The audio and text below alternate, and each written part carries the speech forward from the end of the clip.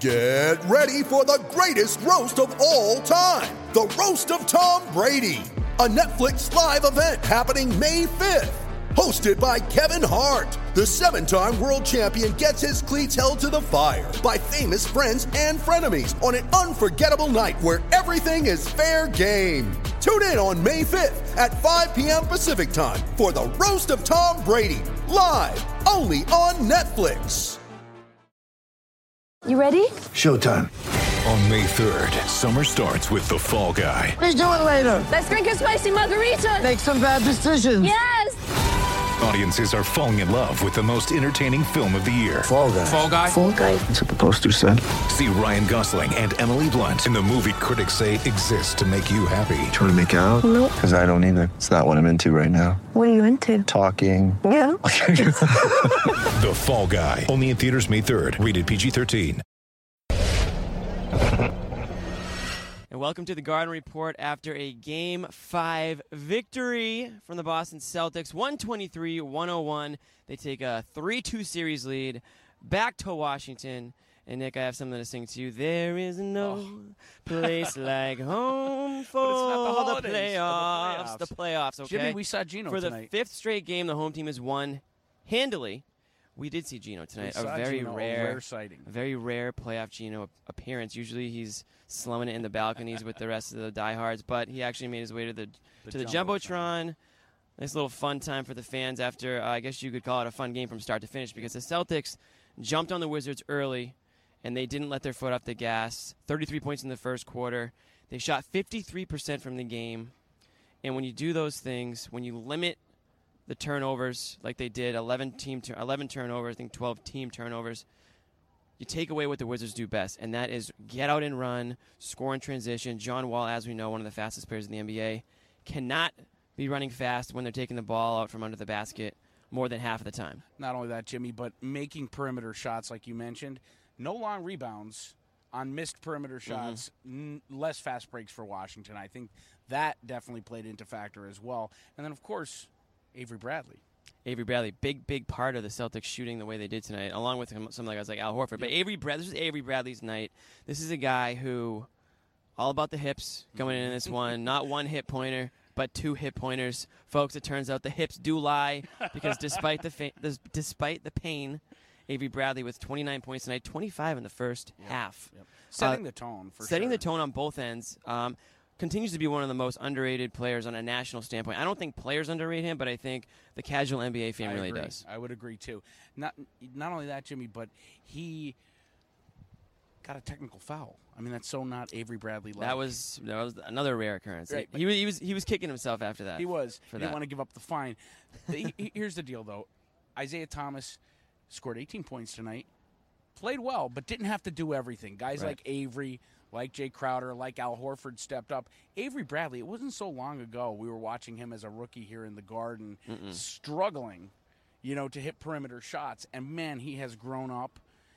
And Isaiah said after the game in the presser, no injury is no excuse. And that's a testament. I know I'm jumping around here a little bit, but that's a testament to Isaiah, because no excuse was an excuse for him. Jumping around all nimbly-bimbly? No excuse was an excuse for him, right, because he was in every game despite the tragic loss of his sister. So as a leader, he could say that to his teammates. Avery Bradley stepped up tonight. He played injured and played amazing. Hurt or injured, that's the difference. You don't want to play injured, but hurt. you will play hurt. Yeah. So, and it is the playoffs. A lot of guys are playing through bumps and bruises right now. I'm not going to say it's hockey level where, the season ends and they're all having, open heart surgery or whatever it may be the next night. But these guys, they put it all out there. They were the team, and Brad Stevens said it, they played with purpose tonight, more purpose than the Wizards. They were the better team tonight. It's not that complicated in this series. The team that wants it more and plays better has won this series. It hasn't been a back-and-forth sort of grinded-out series in each of these games. It's been very frustrating, though, because you see the Celtics tonight come out and play like the team we know they can be, and you are so not confident going into Game 6, and we'll preview Game 6 in Part 2. Right. But the way the inconsistencies in this series has been, and really in the playoffs in general, you cannot feel comfortable. And I hope the Celtics don't feel comfortable, because they play better with a chip on their shoulder and a bit from behind. I would agree, and it was good to see that, in Game 2 when the Celtics won that game, They needed 53 points from Isaiah Thomas. So the fact that he had help tonight and they still went, and they, he wasn't on his, he didn't need to score 30 points, he needed to score 40, and he could count on his teammates. We talked about it. Jay Crowder had 18. Al Horford had 19, shot 8 of 9 from the field. And Avery Bradley obviously had that, one of his probably best better games of his career. Playoff performances of his career, high for sure. In the playoffs, I think. For sure. And he's one of the guys that has a little bit of playoff experience on a team that doesn't have a lot. We're going to talk about how that might affect the Celtics on Friday night in Part 2. So stick right there. Before we go, Part 1 was brought to you by ZipRecruiter. It is the largest job site in the world. 200 job listings, all with the one click of the button. You could get a free listing by going to ZipRecruiter.com/sportsfan. Sportsfan. That's it, Jimmy. That's easy. We got a lot of sports fans watching, so we do. Just for them. Part 2 will be right back. Part 2. Jared Keep Weiss it will right join there. us. Jared Weiss will join us.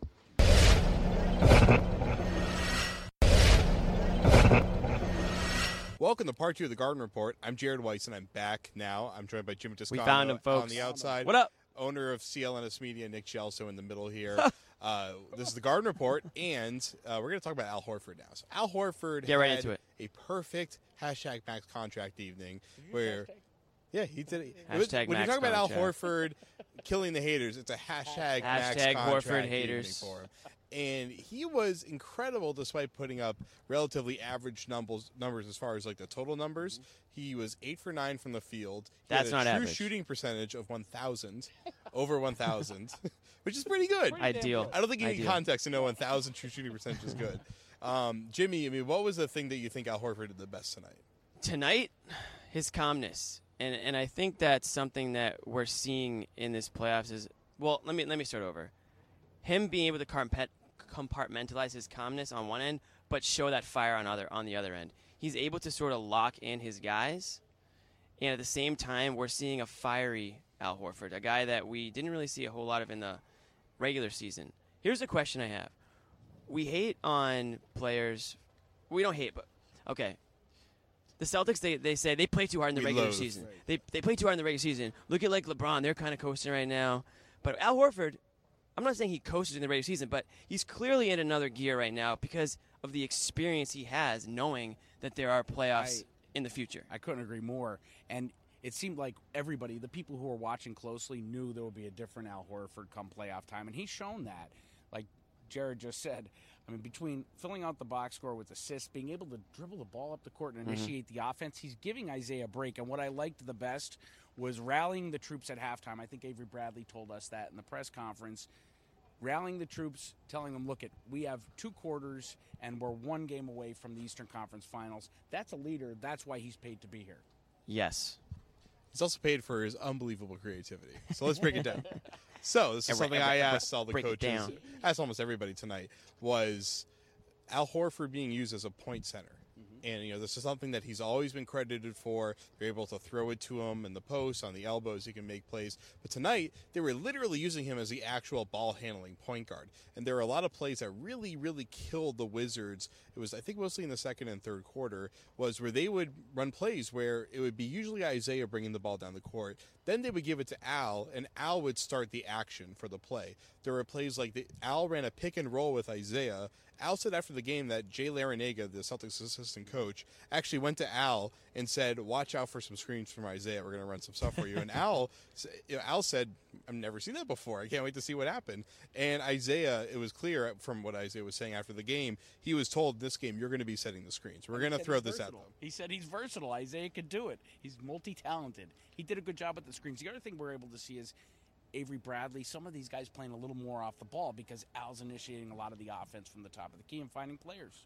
Yeah, skilled big man who can handle the ball. I mean, it's not the first time they've used him obviously they use him as a point center, throughout the year. His teammates call him the best passing big man in the league. The stats will back that up. Average 5. Scotty Brooks calling that. I think he averaged exactly 5 assists a game this year, which was lead amongst all centers. So this guy, yeah, he's not pouring in 25 a game. That's not what they want him to do. That's not what they need him to do. He's doing a lot of things off the ball. He's creating space. He's creating plays for some of those guys that are filling it up, like Avery Bradley tonight with 29. So, Jared, you're going down to D.C.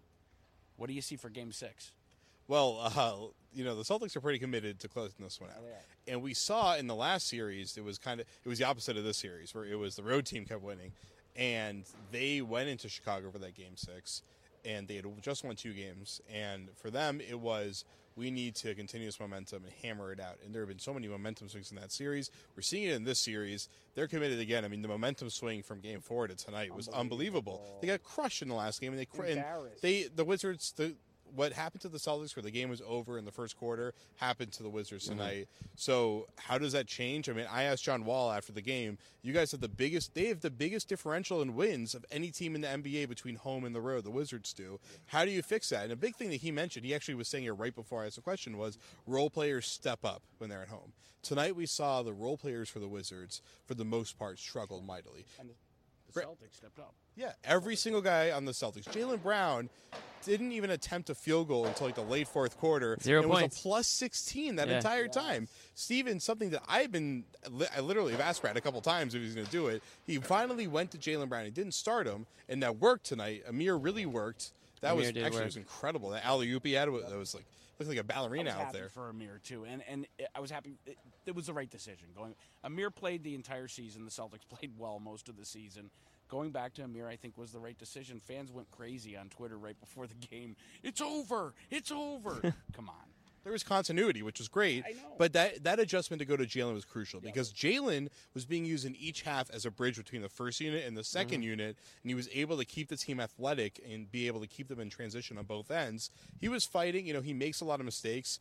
Brad Stevens refuses to put praise on him. You notice that? I mean, he refuses. Today he said he played well. He had a solid game. Or he had a solid game. Yeah. That's what he said. Because you know what's going to happen? Jaylen Brown's going to be an all-star in 2 years. He's going to be like, now he's a great player. Right. Exactly. But it's good to see him going to Jaylen Brown more because there were some stretches where we literally didn't see Jaylen at all, and then we were seeing him for small stretches. I think that he does add, he's not going to pour it in, but he does add that defensive value to the team. And I do think that he can help out. And I think tonight it was a perfect example. 0 points, plus 17. And I think a bonehead foul. There was one boneheaded foul, but he limited the boneheaded turnovers. Sure. Which is something that the Celtics could not have tonight because they have to limit transition. Okay. What do they have to do to win in Game 6? Oh, man. More of Game 5. They need to come out strong. They need to not take the foot off the gas, limit transition. I mean, everything today. I mean, the role players have to step up. Jared, all you, man, you're going down there. What do you? Yeah, I mean, I'm not going to be one of the role players down there. I'll be watching. Sure? I think the thing that will happen is we're going to see good performances from a lot of these auxiliary players. They have the momentum at this point. Smart, he still hasn't put together that good game where we can feel comfortable saying that he is finally on track.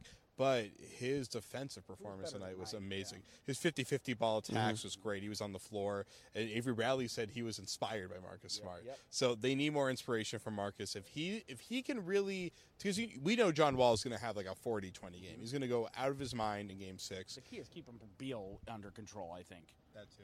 So if Marcus can do some damage there – and try to keep Wall from getting 40 points, from getting 15 assists, I think that is where they have a chance to win this one. So, one question before you wrap. Gortat, limited tonight. Was that because of the way the Celtics were playing Al Horford?